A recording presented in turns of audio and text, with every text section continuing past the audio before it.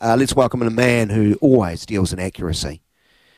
We've been talking to him the last couple of weeks about his issues getting to India. I think hopefully they've calmed down.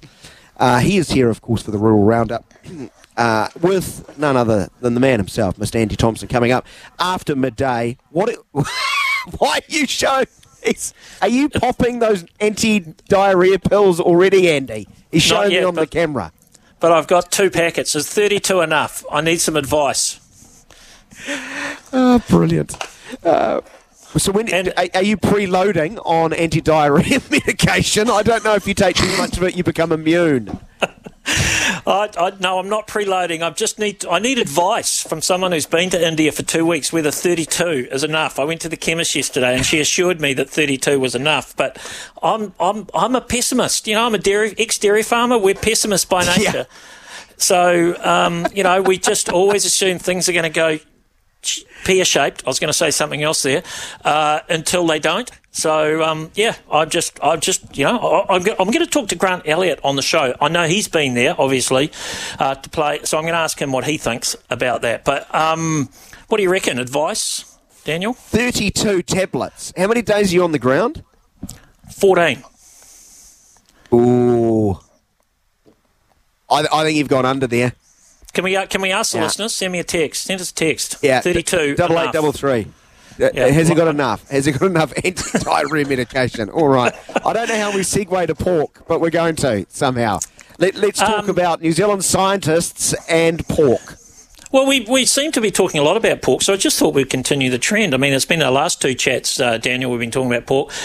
They've done some research on pork, and they've figured out, I could have told them this, but they've done all this research and they've wanted to figure out what is the best tasting pork or what makes the best tasting pork. And what they've found out, that meat from entire males has the highest fail rate, which translated into mean scungy old boar tastes like crap, which I wouldn't have thought you needed to do a whole lot of data about that, because I could have told them that. But what they get really technical about this. They go pH levels is slightly, when it's slightly acidic, you get better pork. But you know what people's favourite thing about eating pork is? Did you read this? Can you guess? No, I would imagine the eating. No, it's not. The cooking. No. Research also evaluated the most popular sensory characteristics of pork, with consumers reporting the aroma was the aspect of pork they most enjoy, followed by flavour, tenderness, then juiciness. It smells great. That's basically it. We eat with our eyes and our nose, don't we, in a lot of ways, Andy? Yeah. But some more than others, me included. I don't know what New Zealand pork paid for this, but I could have given them this advice for half the price, to be honest. So I would have done it for half whatever they paid. But anyway, I just found that fascinating that the favourite thing about pork is actually the smell, the aroma when you're cooking it, bacon, So you're not taking a backhand here from New Zealand pork, are you? Not at all. No, not at all. No, I'm not. No, I could be though. I'm open to bribery and corruption. How do you make good crackling? Brent. How do we make good crackling? I make terrible crackling. I always mess that up. Mess it up. Look, on my Sunday morning show, and I haven't had her on for a while because she's been travelling, but we get Jo Seeger on the show quite regularly for our lifestyle segment. And that's next time I'm going to ask you that question, especially for you, and I'll send you the data. I'll send you the audio so you know. Brilliant. Yep. What else you got coming up today, mate? I know your shows are always chocker. It is chocker, actually. As I said, we are going to chat to Grant Elliott, your mate. We're going to do our Rugby World Cup segment, so we're going to talk Rugby World Cup. But I'm going to get some India cricket advice. We're going to talk.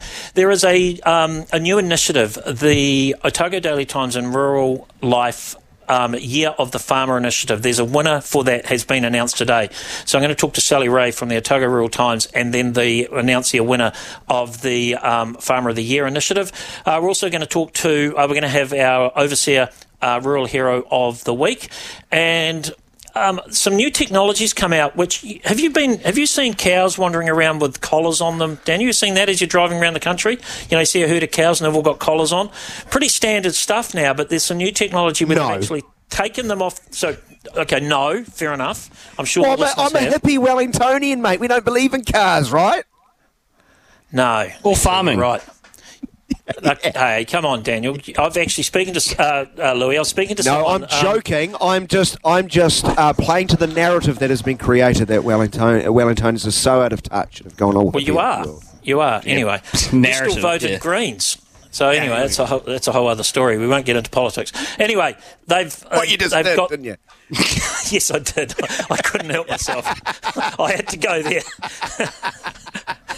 Yeah, I'm still celebrating. We won't go there until after I've gone there. Yeah. Andy, don't you have a pre-record now, mate? Wrap it up.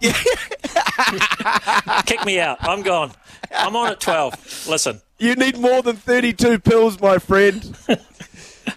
Have a great day. Andy Thompson is coming up on the Rural Roundup. Brilliant stuff. The Rural Roundup with the great Andy between 12 and 1 Wednesdays on all frequencies except Auckland and out of touch Wellington. Listeners in those areas can still listen to Afternoons with Staffy via the app. 20 away from 12 o'clock. Hi, gents. To answer the previous texter's question, 15 drop goals and red cards so far. Well, that's 15 minus 7 means 8, doesn't it? So Brad also texts 8 drop goals and England has kicked 5 of them. There you have it. Thank you very much. Bit of crowdsourcing. Polaris Sports Desk up next.